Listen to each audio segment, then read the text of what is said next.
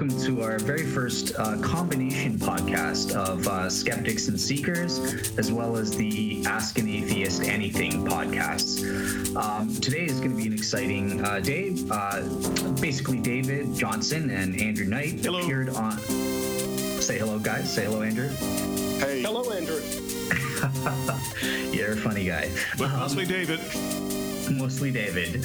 So yeah, they recently just appeared on an Unbelievable episode, interacting with Randall Rouser and Justin Briley, talking about Justin Briley's book Unbelievable and their response book Still Unbelievable. So that's what we're here today to do today. Is to have sort of a round table and discuss some of our afterthoughts of that show, as well as do some follow-up on the book itself. So just before we get started, so I'm Dale from Skeptics and Seekers. You've been introduced to David and Andrew, but we're also joined by somebody else. Who's that? Hello, Matthew, the English one. Excellent, the English guy. And, okay, so I've got a question. Matthew, did you actually write the Gospel of Matthew, or was that just pseudonymous? That was my grandfather, who I'm named after. Okay, all right. I wanted to know. All right, I'm sorry to interrupt the introduction. Go ahead. No problem. It's actually a good segue, because I was just going to basically I wanted Matthew to give us sort of a recap of what happened on Unbelievable and what he thought about it. That doesn't seem possible because he wasn't an eyewitness. Well, he heard it. I'm in the wrong mode. Never mind. I'm not ready. Okay, that's being edited. Okay. I'm not editing today, so. Okay. You're not editing. That's true. You're not editing at all. Right. Well, you two, Andrew and David, had the pleasure of being on the episode with Justin. It was a couple of weeks ago now, but that was broadcast yesterday, wasn't it? I had the pleasure of working with the two of you on the book. I enjoyed that experience, writing through the chapters, going through the editing experience of the response book to Justin. I even had an opportunity to meet Justin when he launched the book. And I enjoyed reading Justin's book, but I had challenges to it, which is why I was very happy to join you guys on writing the response book. So going into listening to the podcast, I have some inside information in that I know that I had a conversation with you two after you'd been on the show, after you'd done the recording, and you had concerns about the recording. You thought it had been a little bit challenging. So I came into listening to this podcast expecting some of the more, what shall I say, elevated vocal podcast episodes that Justin has produced in the past. To be honest, I didn't think it was anywhere near like that. I thought it was a good conversation. I thought it was a civil conversation. Yes, there were challenges, and I thought they were right and appropriate challenges. Even from Randall's opening, he described some of your comments, David, as acerbic. It's possibly not the word I would have used, but I knew where he was coming from. I think you and I discussed while we were publishing the book that I thought some of the words that you'd used were strong, but I understood them. And at the end of the day, I actually agreed with them and I appreciated them. But you did take a very strong tone, and I think Randall was responding to that. And I think a strong tone is acceptable. And coming from the position that I am as an atheist, I didn't have a problem with the tone of those. So a couple of the bits that Randall had a problem with, I won't go into all of the detail, but you used phrases like cocaine of certainty, which I think is one expression which we may come back to. I get that. It's one of the criticisms I have of belief systems, is that belief gives you the opportunity to be certain about things which you should otherwise be certain about. And so I think that was a valid criticism there. Moving on, I think there was a big chunk in the middle about the moral argument, and I think with the moral argument, both sides made very strong points, but I'm not really convinced that any conclusion was made to. I'm not going to talk in terms of winners and losers, but I don't think there was a case of a meeting of minds or a coming together on any kind of agreement there. And I don't think any of the points that were made were sufficient to annihilate the other side, if you see what I mean. So it's probably a no-score draw, to use a sporting analogy on that one, is what I've used. And I know we're going to come back to morality, so I won't go any more clear on that. The minimal facts of the resurrection, that was that sounded like a more difficult conversation, to be quite honest. It went roundabout. I think it slightly went on a tangent a bit when Paul was brought into it, and it got a little bit diverted onto Paul's conversion experience rather than trying to stick with the resurrection. But I think there was a point that was trying to be made about Paul, which I think was quite a good point, was that if the resurrection was convincing to reasonable people at that time, why were people who heard about it at that time, like Paul, also convinced? And I think that's a point that's worth coming back to as well, because I quite liked that point.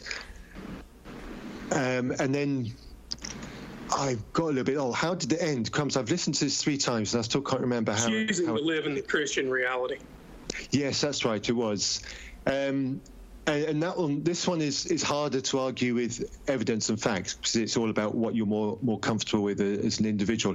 And again, good points were made on both sides.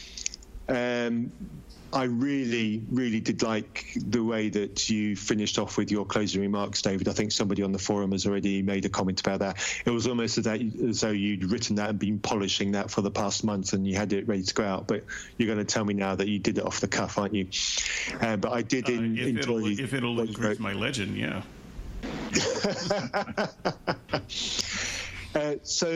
But all in, it was a good episode, I think. It's probably going to generate, I hope it's going to generate quite a bit of discussion. There's probably loads of scope for follow-on questions to come back to that. I hope it's going to bring more people to reading the book that we've written, and I hope it's going to bring more people to listening to our podcasts. It's already bringing additional readers, tracking the website statistics just since the show aired on Friday, and ReasonPress.net's visit statistics have increased by 4 or 5-fold just since the podcast live. Nice. Yeah, Skeptics and Seekers also had a similar upgrade in listenership since then. Now, not dramatic, but apparent. Nice. Yeah. So yeah, I think at this point, after Matthew's brief introduction there, just maybe within about 2 minutes, if you guys, do you or Andrew have any follow-up thoughts now that it's all said and done and you've been able to listen to yourself on the air? Is there any quick sort of follow-up within 2 or 3 minutes that you guys would like to say? I've got lots of follow-up. I'll save it for after Q&A. So okay. I will exercise some discretion. How about you, Andrew? I think the only thing that I would say at this point in this podcast is that David and I have not been on any other podcasts at the level of Unbelievable until we aired on Unbelievable. And it's worth pointing out that Unbelievable gets something like 250,000 downloads a month. So they actually get about 2.5 million downloads a year. And we took on Unbelievable as the first big podcast we had ever done. I will say that we both found it a daunting proposition. And, that's part of the impetus for this podcast, is for us to be able to talk about that and in some ways wind down from it, but also give a fuller description of the experience and thoughts that we had in the middle of that show, and to share more fully what happened. I will also say that one of the reasons I wanted Dale to be in this position of hosting this show is because, in the spirit of Skeptics and Seekers, it gives Dale can stand in as the voice of the Christian who was not there on the show, and so he can ask the questions that Christians might ask after hearing the show, and if Dale wasn't here, that voice wouldn't be represented. So it's important to me that voice always be represented in the things that I do. Yeah, it's a dirty job, but somebody's got to do it, I guess. So I'm up to the task, up to the challenge. What were you going to say, Andrew? Maybe one more plug here. This is somewhat shameless, so apologies. Skeptics and Seekers is a fantastic platform, and I want to plug Skeptics and Seekers here. It's a written blog as well as a podcast. I think it's incredibly well written and produced. So strongly encourage anyone listening to head over to skepticsandseekers.com and have a read and a listen. Yeah, likewise. Actually, don't go to that site, please. Go to skepticsandseekers.wordpress.com. Oh, all of us. The idiots who own skepticsandseekers.com. Screw those guys. Skepticsandseekers.wordpress.com. And that's all right, Andrew. WordPress.com. By the That's way, correct. I am the guy that owns skepticsandseekers.com. That's just not how the URL is. And Andrew, it's not a problem whatsoever. I messed up my first time too. I reversed the Seekers and Skeptics, and from the proper Skeptics and Seekers. So don't feel bad about getting that wrong at all. But it's good that David corrected the record there. But yes. One more. Sorry, okay. not quite finished with the plugs there. So there is another podcast. It is the other podcast that we mentioned at the beginning. That is Ask an Atheist Anything. And for the Christians who want to come and ask questions, if you listen to this show, or you listen to the Unbelievable episode, or you read the book, Still Unbelievable, or perhaps you just want to ask atheists what they have for breakfast, come over to reasonpress.net. Babies, newborns, usually 8 months old or less, is for breakfast. You're being edited. I just want you to head over. Not in his version. That's what they think anyway. They all think it. So please come to reasonpress.net. That is where you can find Matthew Taylor and I hosting Ask an Atheist Anything, and you can ask your question in writing. We'll answer the question on air, or if you're a slightly braver soul, come over and ask a question and get in contact with us, and we will happily air a live show with you. So that's reasonpress.net and Skeptics and Seekers, and all four of us look forward to hearing from you. Excellent. So I guess getting started into this roundtable discussion, I've been chosen as the moderator, and what I've tried to do is not just look at the show, but also the book, the response book, Still Unbelievable, as well. And I've come up with a few questions for each author, as well as a few general questions. But the way it'll work is I'll ask the question to the author, and then they'll have 5 minutes or so to give their response, and then we'll open it up for for some time where everyone can interact with that specific question and give their thoughts. So my first question comes from chapter 1, and this is Matthew's chapter. So I was trying to look. You had a bunch of different topics related there, but one of the first ones was related to Big Bang cosmology, or the Kalam cosmological argument. And in it, you mentioned that quite correctly, that the burden of proof is on the theist. Is on the theist to establish this argument. And one of the premises there is that the universe began to exist. It had a beginning, therefore it requires a cause. Now, I know that there's various eternal cosmological models that skeptics try to appeal to and, try in order to say that this second premise is false.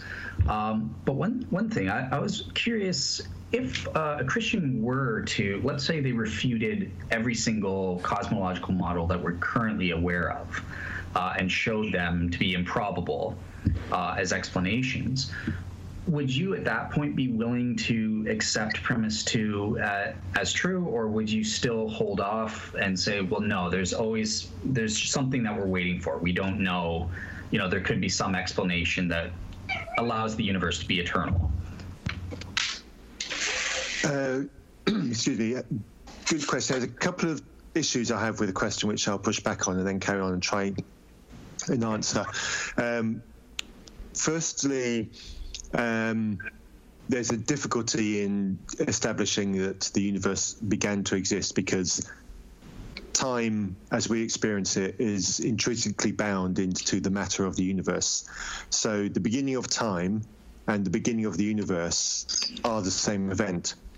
So we've got a difficulty here, be it physics or philosophy.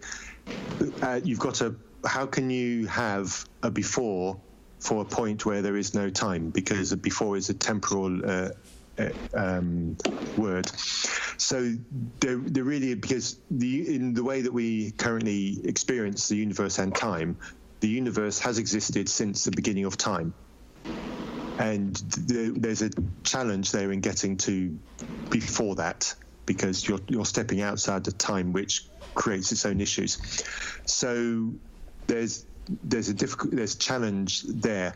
And personally, as a personal opinion, I'm not particularly bothered by whether the universe is past eternal or whether it actually had a starting point. I don't think either of those are a particular issue for me, and neither of those force me on their own to consider any kind of God as being the point of the universe. So even if the universe did start at a point, and we can show that it started a point and it had a cause, or it had a beginning, or however we want to describe it, that fact on its own doesn't really get me, or that's possibly not really the question that you're actually trying to ask me, but that doesn't get me to theism anyway. Okay. So yeah, there's a couple of issues with that on that question. Was there a second part to the question? The other bit was that's right, eliminating the improbable explanations. I don't think that's necessarily a good way to get to an answer, because if you've got a list of potential explanations for something and you eliminate all of them, how can you ever know that list of things that you've eliminated is the finality of the options that you've got? So I don't think that's really the most wise way of getting to an answer. If you've got a list of options, yes, eliminate some of them, but eliminating all bar one doesn't guarantee that one is the answer. You need to come up with something positive that says that's the one you're looking for. Okay, and I guess at this point we'll just open it up for a little bit. David or Andrew, do you guys have anything to add to that, or are you pretty much in agreement with Matthew? The beginning of the universe stuff, I don't know how the universe began, and neither do you. And that's the answer, no matter who I'm talking about. And so, to propose that our ignorance is the sum of things that we can imagine right now, and so what's left must be God. I would just put God in our ignorance, the sum of things that we can imagine right now. We can't prove positively any of them right now. I don't know that we will ever be able to prove positively any of them. And so I don't see how getting to God from ignorance helps us. I mean, you can see the ignorance in the Kalam formation. I'm not saying that Kalam was a stupid man, he was a smarter man than me, but in his time, he thought it was a pretty pat and solid notion that everything has a beginning. You say that in a physics class today, a lot of eyebrows would go up, and people would say, "What? What's this you say? So yeah, I don't. It not only does it not get us to God, but we don't get off the first premise. In what we're really doing is arguing from ignorance and credulity. We're saying, oh no, how could this possibly have happened if it doesn't have a classical beginning the way we think it does? That's not science. Okay, and Andrew, anything to add, or you're happy? No, I think I want to come at it from a slightly different direction. I think I'd like to attempt to impose some methodology on the question. So maybe I can ask you, I'm not trying to shift the burden of proof, but I am trying to lay a foundation for methodology here. If you, most Christians that I know, that certainly doesn't encompass all 2.4 billion Christians in the world, but most of the Christians that I know accept that the God that they propose is a disembodied mind. Is that your position, Dale? That God is okay, all right, fair enough. So I won't be misrepresenting you then. As far as I can tell. Well, just a correction. Disembodied minds, plural. He's got 3 minds. Oh, okay, fair enough. So same thing. That's fair. Although the same question I think will apply. So I don't know what that means. I can't separate disembodied from nothing. And so right out of the gate, when you say to me, a disembodied mind created something from nothing. So we're talking about ex nihilo here in Genesis 1. When you say disembodied mind, right out of the gate, I have no idea what that could possibly mean. And so what I would like to ask is, if I had a disembodied detector that could detect this disembodied state, what would it be made of? Where would I place it? What would it detect? Because as far as I can tell, arguing for a disembodied mind is arguing for the very nothing that Christians insist God is not. Okay. Cool. Thank you. Can I throw in there? I know I said I had nothing to say, and then I keep. We know you better. Yeah, I'm sorry. It's just. So this is more of a theological take on it rather than a scientific take. But I mean, just kind of riffing on what Andrew said there for a moment. I mean, does God have body envy? Because if he is disembodied, a spirit, whatever spirit is, and he lived in a whole spirit realm, and he's perfectly happy and satisfied, then there's nothing physical. Why would he even want to create something physical, a physical universe? That seems to be crazy. Is he thinking to himself, man, I wonder what it would be like if, there was substance here. So it seems to me that if God really wanted to create something for beings that could commune with him, he would create other disembodied beings in another disembodied universe. So I'm not entirely sure from a theological perspective why God would even want to create a universe like ours if he comes from something very different. Fair enough. All right. Very good. So what we'll do then is now I'm going to move on to a question specifically for David. And this first one comes from your chapter 6. You could take a stab at answering some of the objections if you want to. I'm not going to come back at you, but if you can have the last word. You're the sole. Yeah, you, Dale. You're the spear catcher here. And if you're going to represent the Christian, they're going to want you to maybe take a stab at answering the objections. Give it a go, and whatever you say. I'm up for that too. I thought I was let it stand. Okay, I thought I was just being the moderator, though. I didn't know I was supposed to be arguing anything. You're now Justin Brierley defending his book. Welcome to the mosh pit. Yeah. Remember, I'm not good when I'm not prepared. So, okay. Yeah. I think there was a point in that. I do think that the Kalam cosmological argument is a good one. I'm trying to remember your points. So, Yes, it's everything that begins to exist has a cause. That doesn't necessarily have to be a temporal cause in terms of, it doesn't make sense to us what was before the beginning of space and time, as though there's some sort of, cause within time that preceded the universe. David, what was some of the other stuff that you... I didn't write down your guys' points because I thought you guys were I didn't expect that I had to respond to it. Yeah, I didn't write it down either, Dale. So I don't actually remember. That was minutes ago. Minutes. Okay. I know. I'm just okay. So I think that it's true that the Kalam cosmological argument doesn't necessarily get you to a god. There are additional arguments that try to establish that, that are sort of appended to the argument itself. And you would need to, tack those onto the Kalam cosmological argument itself in order to get the conclusion that the cause of the universe is God. In terms of eliminating... Yeah, well, I guess it would work as sort of, an inference to the best explanation. If all of the available ones that we have are improbable explanations, then yeah, I think that you would be logical in inferring that the best explanation that we have based on the evidence for the Big Bang, for the beginning of space and time,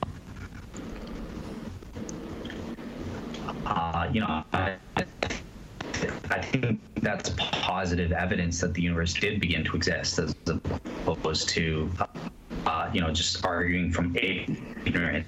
I think that was one of David's things to make for it. But yes, just to pick up a clarification on that. If the only option we had left was that the universe began to exist, then that's what the evidence points to, then yes, I would accept that the universe began to exist. Obviously, there'd be other questions beyond that, but if that was the only option on the table that fits, then I would accept it as the option that fits. Cool. I'm still hoping for an answer to how you distinguish disembodied from nothing, and how you would expect a disembodied mind to be responsible for embodied minds.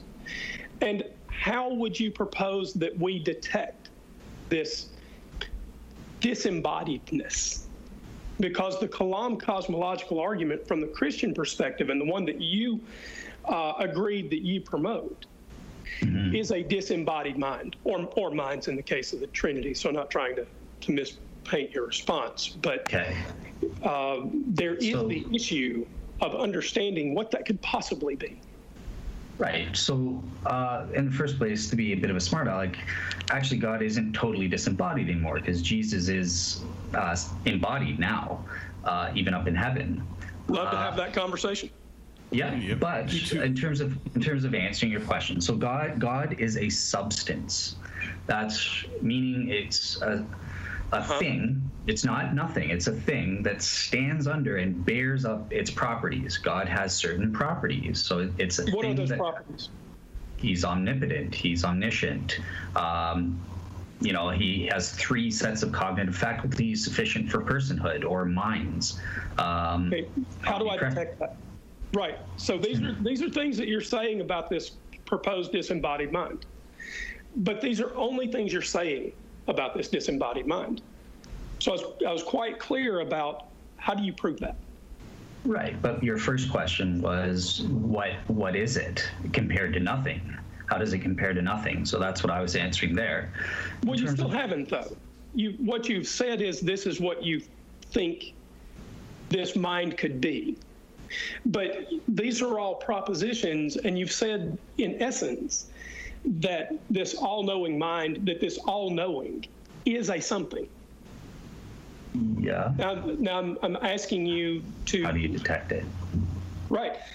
So I'm not asking you what the propositions for the mind are. I understand what a mind is and what a mind does. What I am asking you to do is demonstrate that it is possible for a mind at any level of capacity to be disembodied. Well, I think that there are various arguments that, like, I can think of a lot to get into. Like, if I can prove, I'm trying to remember. So there's, you know what the logical law of identity is, right? Yes. Okay. It is often considered the first law of logic, along with two others, the excluded middle and non-contradiction. So yeah, I'm familiar with identity. Okay. So there's a modal argument that says if it is possible, so there's a logically possible world in which I exist without a body. So ways that people get this is based on the conceivability of ghosts and near-death experiences. Your mind is existing apart from your body, and this is a logically possible or perfectly conceivable option. That's sort of the first premise. But then through the law of identity, well, if it's logically possible for your mind to exist in a possible world without your body, they're not identical, because your mind has a property that is not shared with your embodied mind. So that would be one argument. There are some other arguments that I think can be used to argue that it's possible for a mind to exist apart from your body. So I accept that we will run short on time if we chase this one question any further. I would actually like to follow this up at some point, either on Skeptics and Seekers or Ask an Atheist Anything, because I think there's room for more discussion. Sure. Yeah. Sounds good. All right. So moving on then, this is my question for David. And David had multiple chapters, so I'm not going to be covering anywhere near all the stuff that he wrote. But this first question, I think, is one that he'll appreciate. It comes from chapter 6, and this is his chapter on the problem of evil, or as he calls it, suffering. But it also relates to lots of other atheist arguments, such as the hiddenness of God, and he has a whole list of other related arguments there. So what I wanted to ask you, David, is you're well familiar, I think all of you probably are well familiar with my Molinistic type answer, that we live in a world with evil, or where God is hidden to the point that he is. This allows for the free will, through free will, people more souls are saved in this world than any other created world. And you've admitted to me, David, that you think that, well, this is pure philosophical speculation, but it is possible for all you know. It's sort of an equal possibility so far as you're aware of. But yet you seem to be implying that these arguments, proving that God probably doesn't exist or is an improbable proposition. So that at that point, once you say it's more probable than not that God doesn't exist in light of these features, how do you meet your burden of proof? How do you defeat or show that my Molinistic answer is improbable? It's not enough, just to say it works as an equal possibility, but there's no proof that it's true. You have to prove that it's probably not true. So how would you respond? It doesn't matter. Okay. But let me just quick clarification. I do not conflate the problem of suffering with the problem of evil. Justin does that. I was probably the sole voice in the project that insisted, no, we need a separate chapter on the problem of evil. It's two different problems. And so you are talking about chapter 6, which is, in fact, the response to the problem of suffering. But there is, for those who are picking up the book, a chapter devoted to the problem of evil. So that is a separate chapter, a separate argument. So that said, your Molinistic argument, respectfully, does not matter to me. And so the Molinistic argument, as I understand it, goes something like this. There could be good reasons for God to allow or even cause a great deal of suffering. Under Molinism, there's no reason to separate out allows from cause, because the whole idea is that God has a good reason for it. So I do cover this at the end of that chapter on suffering, where Christians devolve into this nebulous reasons. God just has his own reasons. We don't know what they are. We don't have to know what they are. Just understand that God is good, and whatever his reasons are good enough. And even though it looks evil, and it feels evil, and walks like a duck, and talks like a duck, it's still good because God has his reasons. So I find that to be probably the weakest of the Christian arguments, quite frankly, because that's really the Christian just giving up. That's the Christian saying, I got nothing here, just trust that God has his reasons. And at that point, you have to give me a reason to just trust, because God hasn't given me a reason to trust. He's given me a reason to distrust, because he's allowing and or causing a lot of suffering through evil. So I see no reason why I should just trust God's motives, which I don't know, in his undefined nebulous reasons that don't seem to justify the ends. So I actually find that answer to be not an answer, but giving up on the answer. Okay, so at this point we'll open it up. Matthew, you haven't spoken in a while. Do you have anything to follow up on this? I've never really been, to be quite frank, particularly convinced by either the problem of evil or the problem of suffering, even when I was a Christian. I'm not going to go into details. There's a lot of missionary people in my family, and between them, there's been quite a few tragedies. And I've heard both God does his good through all things, and I've heard that happened because of the sin that was going on, and it was a direct punishment from God. I've heard both of those growing up, and neither of them gave me any comfort or any reason to love God, even as a Christian. So it genuinely doesn't swing with me. You can throw the problem at me as much as you like and say that it demonstrates God, and quite frankly, I'm not going to be convinced.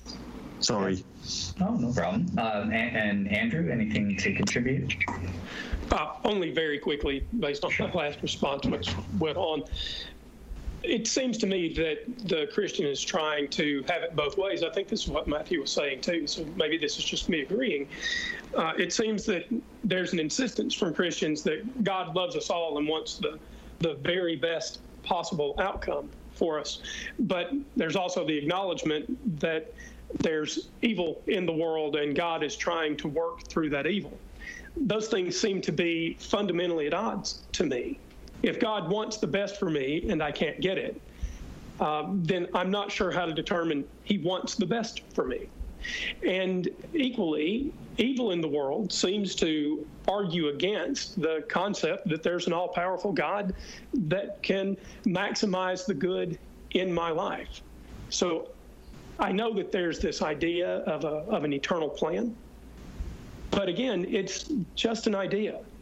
And until God opens up the books of life and lets me audit them to the best of my ability, I see no reason to conclude that there is either a plan or a slightly better plan or God's perfect plan. It sounds like word salad to me. Okay. All right. Fair enough. And I've spoken about this a lot. The only thing I would say is, I think that so long as it's an equal possibility, it's a valid option. That we have to remember who bears the burden of proof, who is making the claim, and whether it's problem of suffering. I'm sorry, I got that wrong. I thought it was the same thing, but it's you that are saying God. If you're making the claim God existence is improbable because of this, because of suffering, or because of the hiddenness of God, or whatever you want to say. You have to prove that this Molinistic answer is improbable in order to establish your case. So, I think that's all I would say. It's just it's important to understand who's making the claim and who bears the burden of proof. So that's all I'll say. Someone who wants to talk? Yeah, that's a fair response. And in the same way that I'm not unconvinced by the arguments for God using the problem of evil, I equally don't use it to argue that there isn't a God, probably for that reason. I don't actually say that the answer is improbable. I say the answer is irrelevant. The Molinistic answer is utterly irrelevant. So that's slightly different. Okay. All right, cool. So let's move on to Andrew. It's your turn. So this Andrew's chapter was chapter 11. And I also had to get one from the Unbelievable podcast. But so this is one that me and you've briefly spoken of before, and it's on your issue. Sorry? Oh, I was just active listening. I'm sorry. Go ahead. No worries. So yeah, it's on your issue of defining faith. What is faith? What does that mean? So. I know that from reading your chapter that you're familiar with the various definitions that people get from the Bible. I take sort of a one that it means trust. However, you're probably familiar that some faith isn't blind, sort of claiming a blind faith. Christians, I certainly claim that I have an evidence-based faith or an evidence-based trust. So what I think the Bible is saying is that, okay, there are things unseen, like Jesus' second coming. I don't have any direct proof that that's going to happen, but I trust, based on the evidences, I know that Christianity is true, and based on that, I have faith that, Jesus will allow me into heaven or save me with the second coming. So I was just wondering how do you get that the biblical definitions of faith are incompatible? And what do you make of this notion of evidence-based faith? Fair enough. You might have to help me through this answer because there's a lot to pull apart there. But okay. I'll start with 2 bits. In your question just now, you said I don't have any direct evidence, but I have belief. Okay. Well, that right out of the chute, that sounds to me like a contradiction. Now, I accept to you that it may not seem so, okay? But I don't know what you mean by not having any direct evidence and still believing the thing, okay? So right away, I think that's a problem for me. The next bit, I think I would pull from Hebrews 11:1 and following. So Hebrews 11:1 is the idea of the hope of things not seen. Right? And I don't have it in front of me. If one of you has a Bible that can flip to Hebrews 11, I'm happy with any translation, but I don't think any of us need it. Hebrews 11:1 is quite clear about how some Christians form their faith. This is a faith in things that aren't seen. I'll ask again, what is this unseen stuff? If I had a disembodied detector, what would it be made of? Where would we put it? And what would it detect? Because as far as I can tell, disembodied is no different from nothing. Okay. So yeah, at this point, I'll open it up first to, let's go with David this time first. Do you have any follow-up on that, or? John chapter 20, Thomas gets into the game. He wasn't there when Jesus appeared to the 11. And Jesus comes around. Thomas, put your finger here and examine my hands. Extend your hand and put it in my side. Do not continue in your unbelief, but believe. Verse 28, Thomas replies to him, "My Lord, my God." Jesus said to him, "Have you believed because you have seen me? Blessed are those people who have not seen and yet have believed." That, sir, is the manifesto for blind faith. Okay. Matt? I think David took my answer, but in a more succinct way. If this goes on a tangent, feel free to stop me. Because this touches on something that I think is worthy of a bigger subject, and I see it quite a lot in the discussions, and it's in the discussion of faith. because when talking about faith in the context of religion, we generally mean faith as David just described it. Someone tells you something and you just have faith that it's true. You read the text in the Bible, you have faith that the accounts that have been described are true, and so that extends on to God and Jesus' miracles, etc. And I've moved to a mindset where I don't take things like that and believe them as given to me without questioning. Someone tells me something like that, I immediately think, well, can we fact check that? I see something on the internet and someone says something like that, oh no, vaccines cause autism. Can we fact check that, please? And I see an awful lot of, not necessarily with the religious, but I see an awful lot of that kind of thing, accepting things, claims that have been made. I live over the water from a nuclear power station. The stuff that we see locally about how this nuclear power station is bad for us and all that, and people are repeating all these stories, all these, in quotes, scare quotes, facts, which aren't actually facts. And I've had all sorts of conversations which end up going in all sorts of horrible ways. And I say, do we know this is true? Let's check the facts.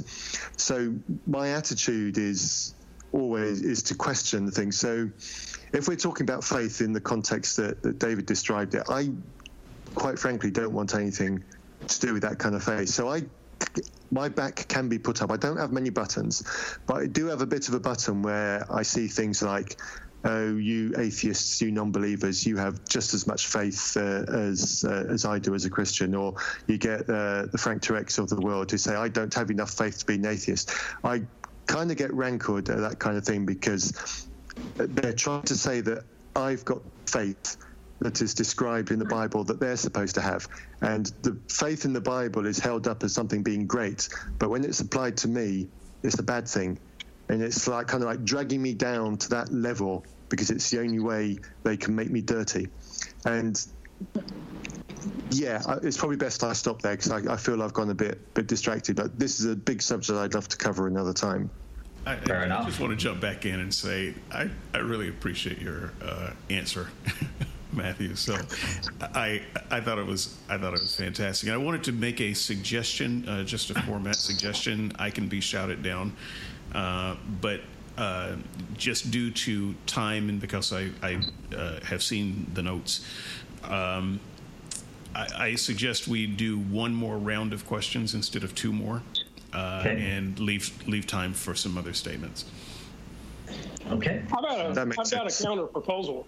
I say we do all three rounds, but perhaps break the episode up into two for the listeners. Yeah, I'm good either way. If we're going to do that, I'm going to run out of time. So we may have to do a second phone call, because this could be going on till 9 o'clock for my time. So we'll do a counter proposal. My counter proposal is, this is so much fun. We should do it once a month. We should make it a feature. Loud cheers. Do I get wine every time? Yes. Awesome. You get to provide the wine every time. So, okay, given that now I've got a counter proposal combination. So maybe we do one more round with the promise that we will cover the last three questions on the next scheduled combined episode. Yes. I'm not 100% sure. Like, if I can squeeze it in, it sounds like it might not be a problem, but I can't 100% guarantee it until I, once I start at work and finding out what the schedule is. Don't count me as 100% guaranteed of being able to do it every single time. Yeah, we all know that all you need is to be 53% sure. So we can count. Well, I think Dale raises a valid concern for all of us.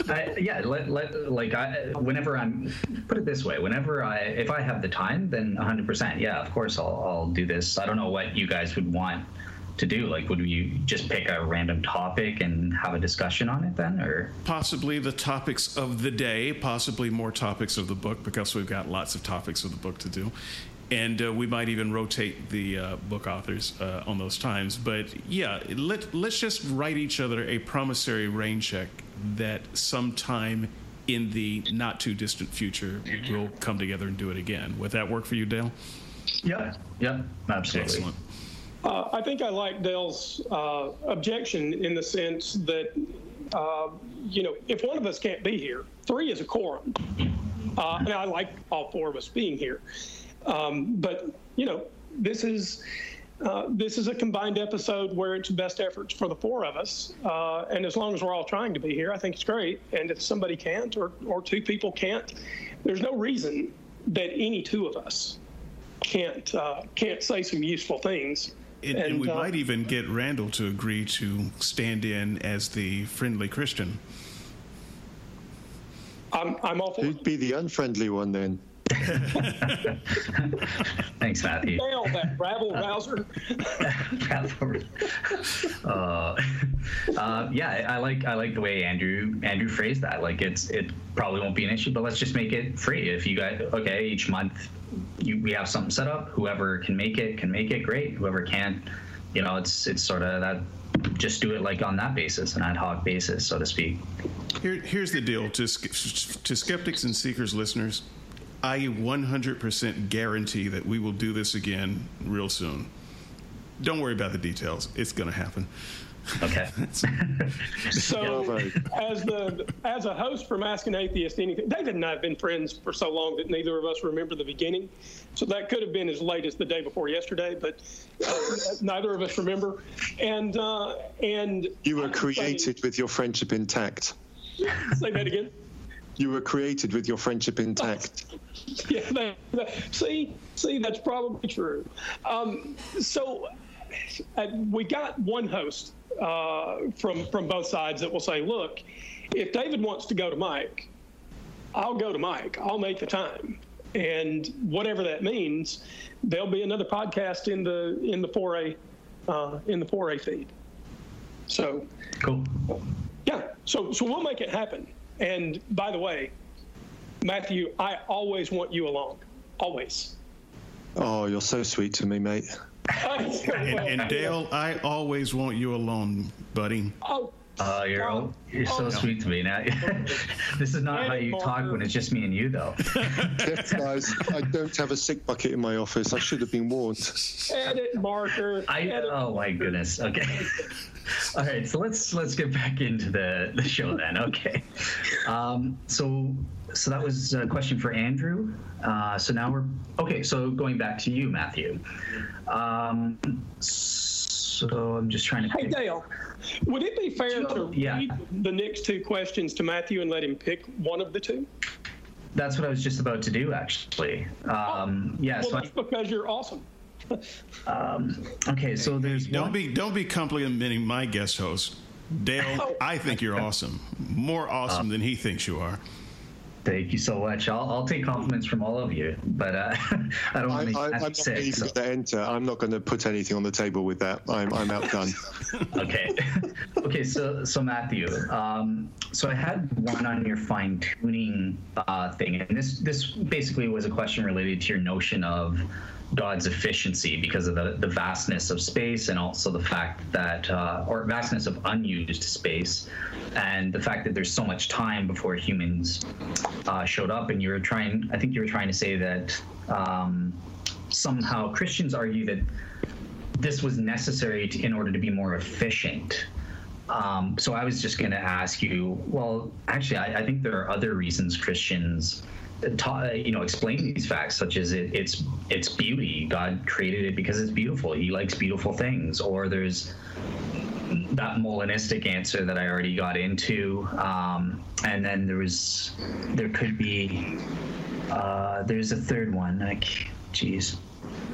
Like maybe there's some future purpose for it as well. Like in the new heavens and the new earth, human beings will expand out and get to explore all of these areas in the universe or something. And then the second part was just going to be saying efficiency isn't really a standard that applies to God. That's something for limited beings. And then my second question for you, if you want this one, this was on your rational intelligibility argument, or why shall we save that one for another time, because that one I need to look into more, and there's probably some reading I want to do. So as we're cutting on time, I'm not going to attempt that one now. So let's stick with the fine tuning, and we can I can be more prepared for that third question next time we talk. Okay. There's quite a lot to talk about in the fine tuning, so I'll try and be as brief and succinct as I can. I think one of the issues for me, and this is one of the reasons why I came out of faith. I came out of faith from a science point of view rather than from a questioning point of view. And because I used to be a young Earth creationist, now I was a very literalist young Earth creationist. And looking out and understanding the science that we know now about the universe and the growth of the universe and the spread of the universe and how large it looks old, it looks gradually formed, and you've got all these structures in it, and we've got the multiple generations of stars, and everywhere you look, it all looks natural, and we've got explanations for how things work. Some of these explanations have taken a long time to work out. I think I bring up the LIGO experiment in my chapter, because that was 100 years from the idea of gravitational waves being postulated to us actually being able to build an experiment big enough and sensitive enough to be able to detect them, and now we've detected them. So that was a validation of the physics of the day, and it's not the only time that we've had that kind of thing. The Large Hadron Collider, although it hasn't from postulation to finding wasn't 100 years, it was still a long period of time to finding the Higgs boson. And we're finding more and more out about the universe the more we look, and it all looks natural, and we can explain it eventually. And so my problem is, if we're trying to say that a God created that, why did he create it in such a way that everything looks natural? We can explain it with standardized physics, and it works with the physics models that we know. And so the way I look at it is, the more we know, the more we understand, the more we can explain, the smaller and smaller the gaps and the holes and the unknowns are that a God could fit into. Because when we can explain it, there isn't space for a God. I know that's not fully everything that you've asked, but that is the direction I go to on that. Okay. Andrew, do you have anything to say about God's design being inefficient or efficient? What? Only this. I thought about this before the show today, and this is my only note. It seems to me that a lot of Christian argument rides on the idea that God has created this maximally perfect universe, and by maximally perfect, I don't mean that nothing breaks down. I mean that God's purpose is to have as many souls go to heaven as possible, right? And that seems to me to require that God has been maximally efficient. I don't think that it's sensible to say that God is out there and he's designed things inefficiently, but yet he gets the maximum possible good out of it. And so if you're going to say that God has a design and that design leads to some outcome, I think you're necessarily left with the idea that God has an efficiency characteristic, and to deny it has consequences that deny the idea that he has maximized any particular element of our universe in some way. Excellent. And just before I go to David, I think I'll just say I like the way you actually said that, Andrew. I think I agree against what I said just a minute ago, and 100% with you then. Depending on what the goal or the teleos is, if the goal is saving as many souls as possible, in that sense, God would have to be efficient in his design. Everything is here specifically allowing for that outcome. That's not really a part of the teleological argument per se, but if under that guise that's the goal, then I'm 100%. I agree with you that creation has to be efficient in that sense. So I'll turn it over to David. Do you have anything to say here, or? Yeah, fine-tune for what is my general response to the fine-tuning argument. The Christian assumes that things look nice and neat and ordered, and so someone tuned it. But when we say that someone tuned something, like an instrument, for instance, it's tuned for a purpose. For instance, you would tune a guitar, maybe a certain type of guitar, slightly differently for jazz than you would blues. Than you would for classical. So it's not just a matter of tuning everything perfectly on the note. There is a way to tune things specifically for your genre, and so there's a reason for tuning. And I would like the Christian to respond to what it is they think the world is tuned for. Now, I know that you, Dale, believe that it was tuned for the maximum souls being saved. That seems highly improbable, seeing that the Bible tells us that the majority of people won't be saved. So that seems like an improbability, but even if it was true, I would suggest that you have no way of knowing that's true. That's your guess, that's your fantasy, that's your hope, but we don't know that the universe was tuned for the maximum number of souls to be saved. The serial killer, who is extremely successful at serial killing, could say this universe was tuned so that people would be as gullible as they are, so that he could have the successful spree that he has. And you couldn't argue that he's wrong. The hacker today would argue that the universe is tuned especially so that they have the right tools and the right kind of people with the right mindset, so that they can get away with all kinds of things that they wouldn't have been able to get away with before. You can't argue with that because you don't have any other point of reference that says you're right and they're wrong. So I would suggest that until the Christian can propose what the universe is tuned for and back that up, the fine-tuning argument doesn't really work for them. Yeah, I think I'm kind of scared because I'm agreeing with David. I think, that's a valid question. When you got fine-tuned for what? There are multiple teleological arguments. There is a teleological argument from biology that William Paley gave, right? Obviously, through evolution, we learned that it doesn't work in the way that he framed it. There's the fine-tuning argument for the universe or for the origin of life. You need to ask, you need to be specific. What does your fine-tuning argument try to establish?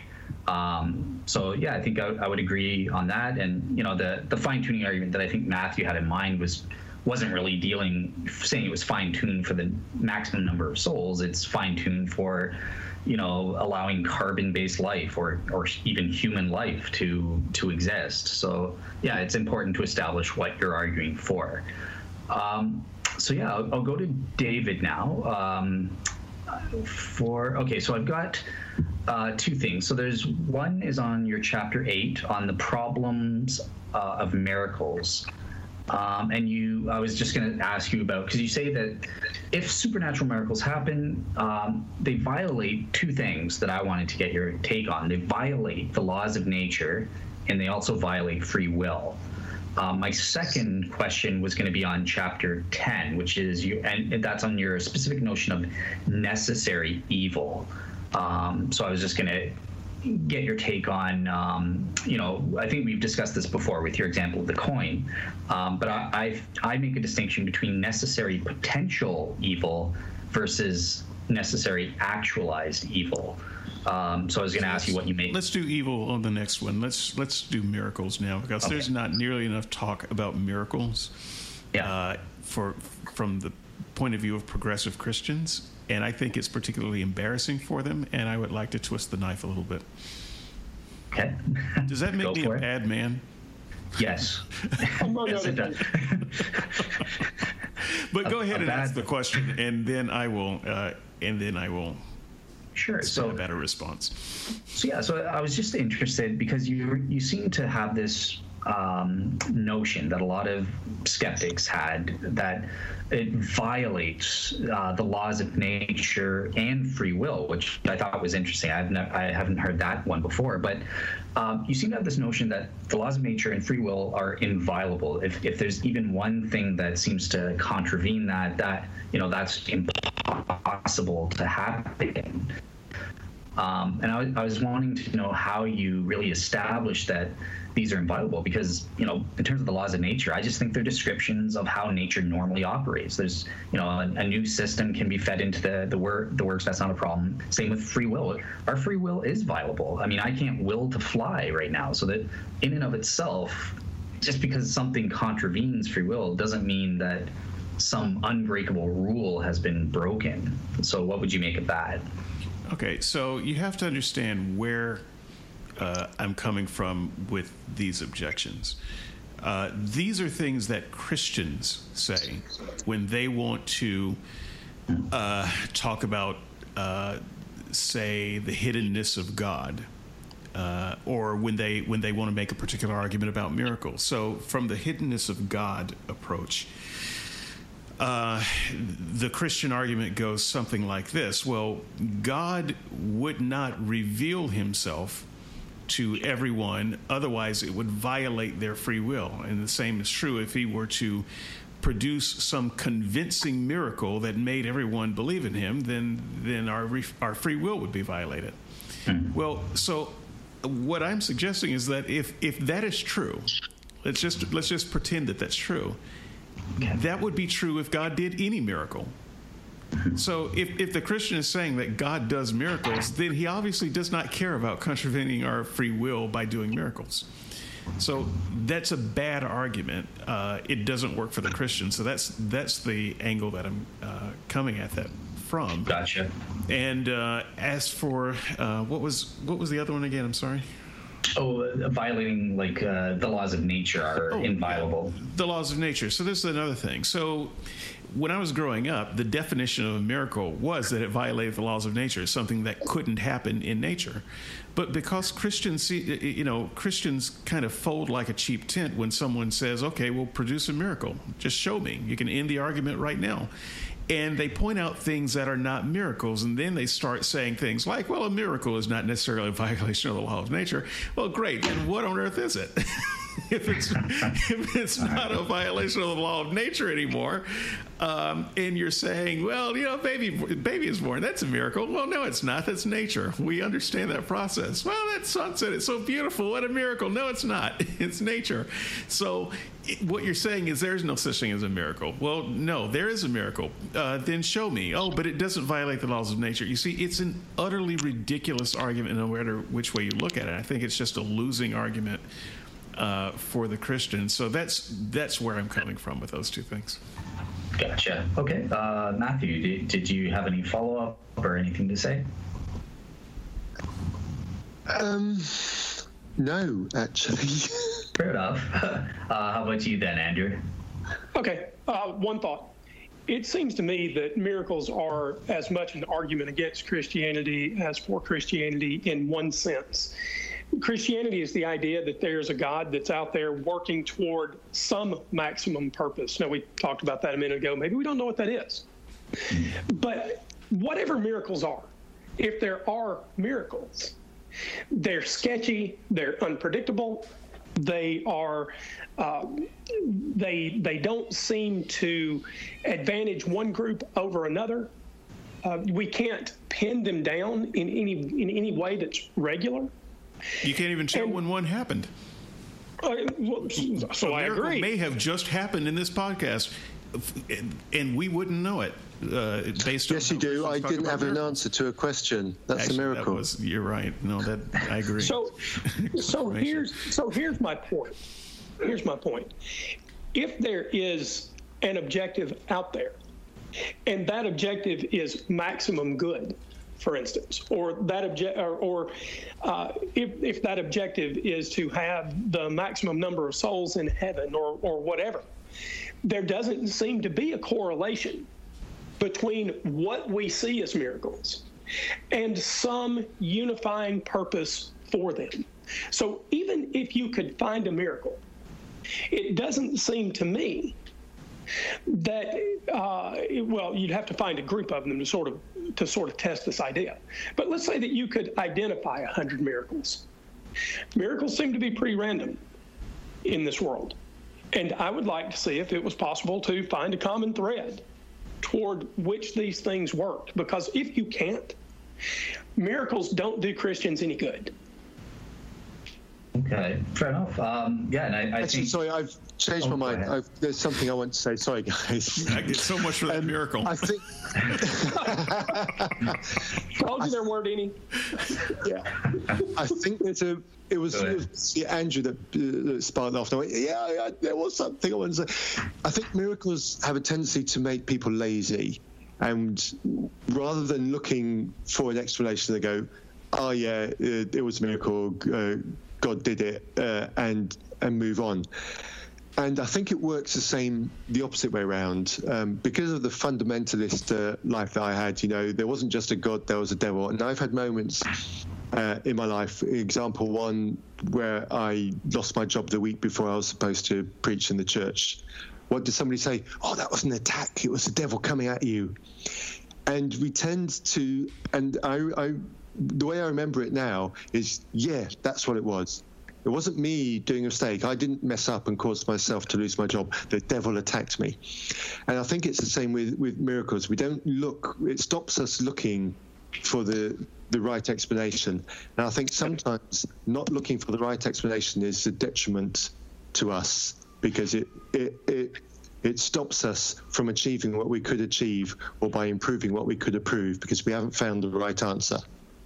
What if the miracle, but this begs the question, what if the miracle is the right answer, right? So, I would just follow up that, there are two issues that you guys are sort of raising. In philosophy, there's, how we define, what is a miracle, the definition of a miracle.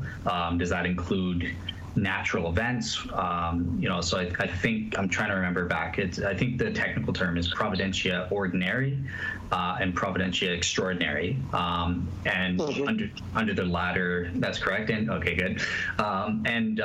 So the latter event can include natural events as well as supernatural. So on the natural sense, there's I forget who it was, but I remember David asked me, he came on to talk about the Exodus, and he was explaining, there's nothing supernatural going here, but what makes it a miracle is the timing, the circumstances surrounding it, because one unlikely thing happened one after another within this religious context. But more importantly, I think there's the issue of identifying miracles. And by gosh, I think I come up with a set of criteria to identify them. There is a way to differentiate through what I call my G-belief authenticating event criteria.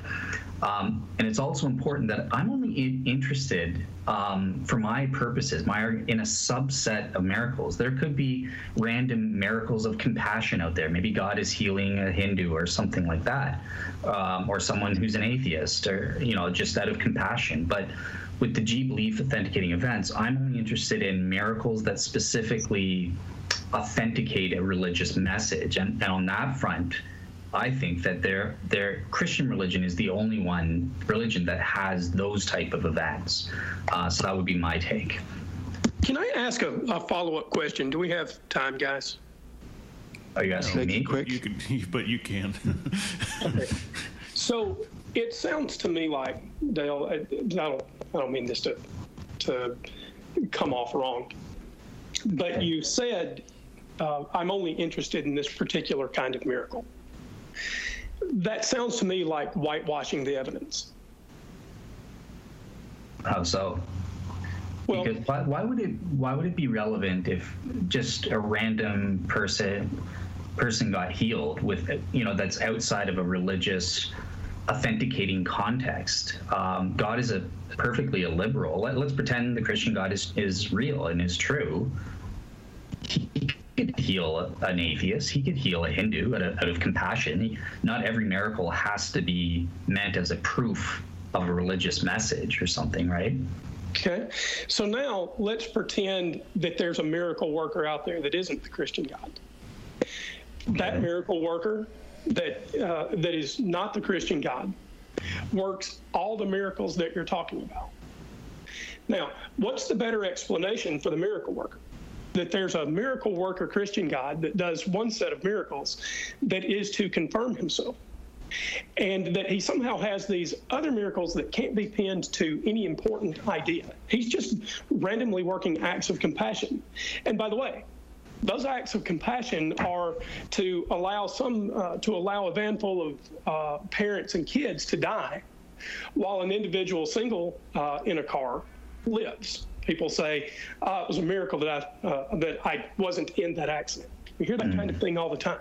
Yeah. And so if you're going to propose that there's a body of miracles and you necessarily confine yourself to some small set of that miracle body, you've got to explain why those others happen, even if you don't like that they're there. Well, it depends we need to explain it, but not in the context of what I'm doing in terms of trying to find which religion is true. Let's pretend this miracle worker. That is my point. Okay, but listen. So this miracle worker, no religious context. He's just going around healing random people. God's allowing him to heal people, and then we also have Jesus doing the same thing. And it's proving he does these miracles, but it takes place within a context charged with religious significance, where he's saying these events serve to authenticate the religious message. So that's where my argument as a whole comes in. God would not allow undue confusion. If he's got a maximum goal and he's revealed himself through a religious message, and we want to identify, okay, well, how do we accomplish this purpose? Which revelation is true?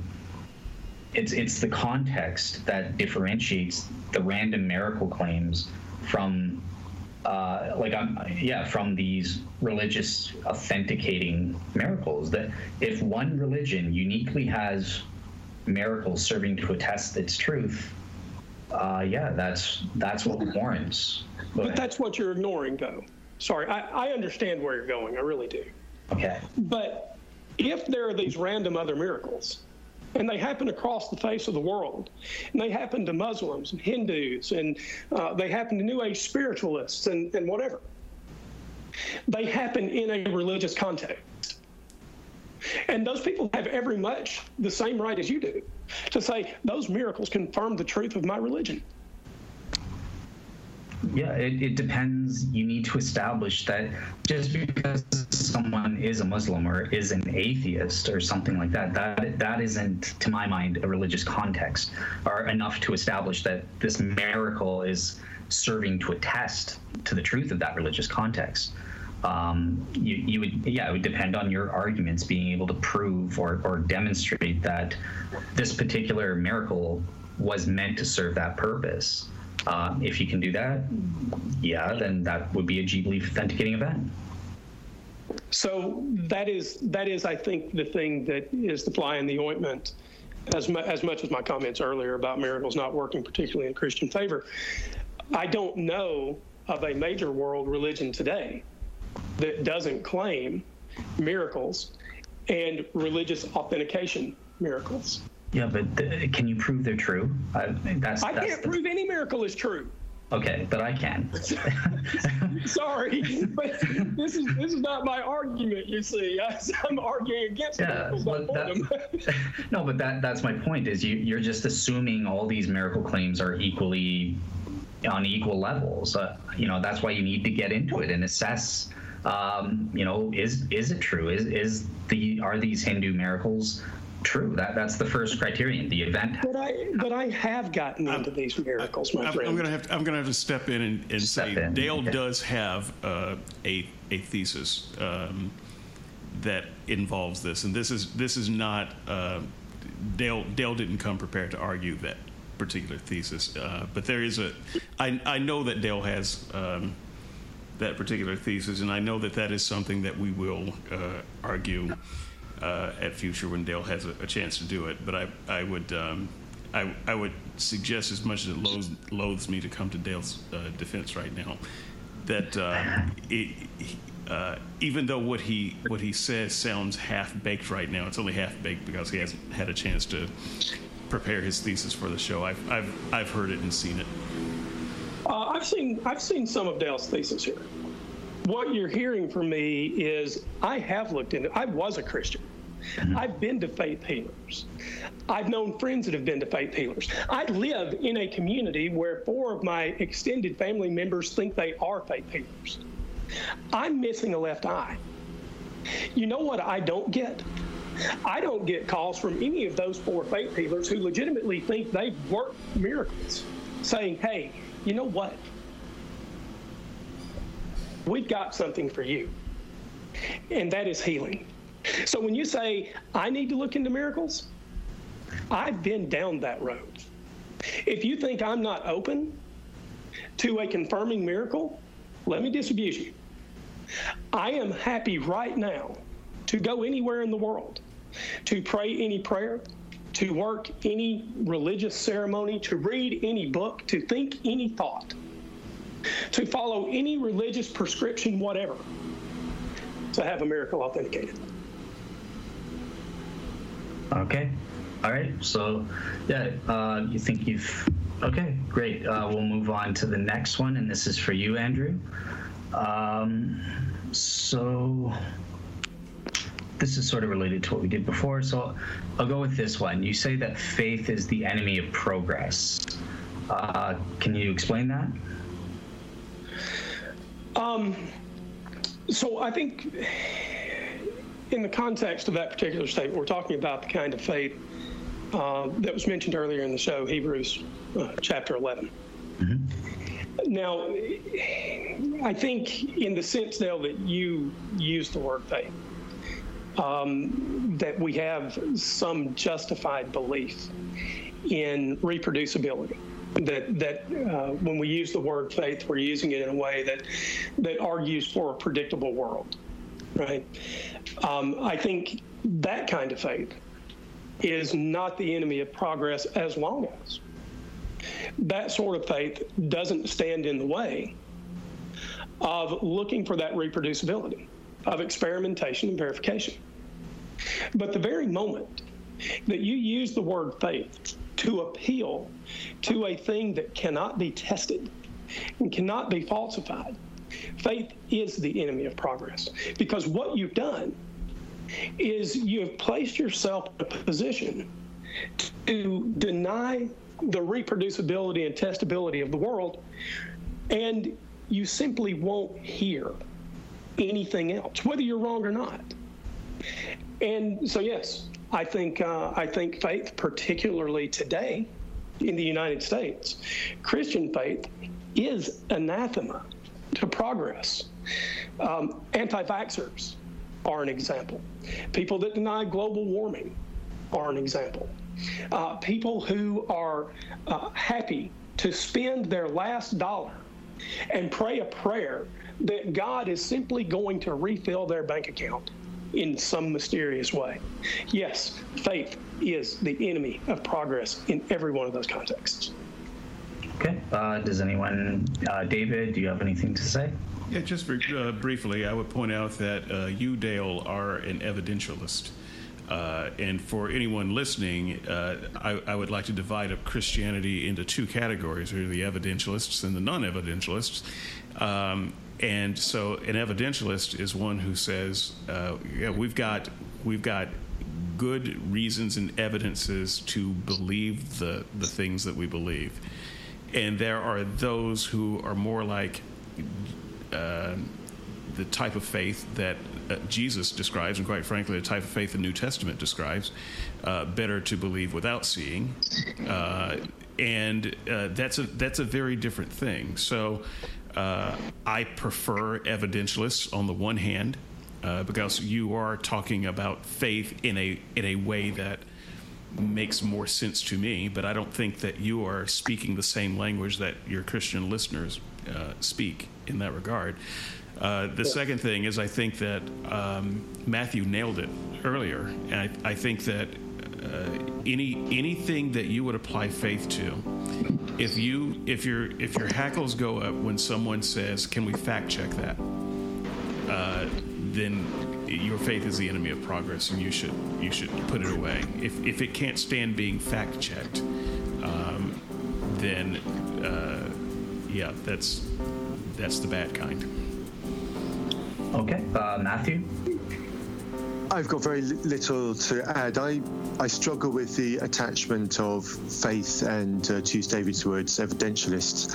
I think if what you're relying on is evidence and confirmation to get to the point that's most likely, you're using an approximation of the scientific method. And I don't think faith is the right word to use in that context.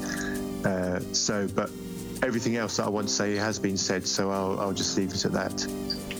Fair enough. All right. Well, I think we're going to leave it at that and close off and then save the rest for another time. So yeah, I think thank you for listening, everyone, and say goodbye, everyone else. Thank you. Yeah. We'll come back and do it again. I've got some specific observations that I want to make about the show and some of the things that were said in the show that weren't covered in these questions, but I will happily wait for the time when we reconvene to do that. Likewise, looking forward to a repeat. Thank you, Dale and Andrew and David. Have a great day. Thank you, Matthew. Dale, thanks, brother. All right, take care. You too.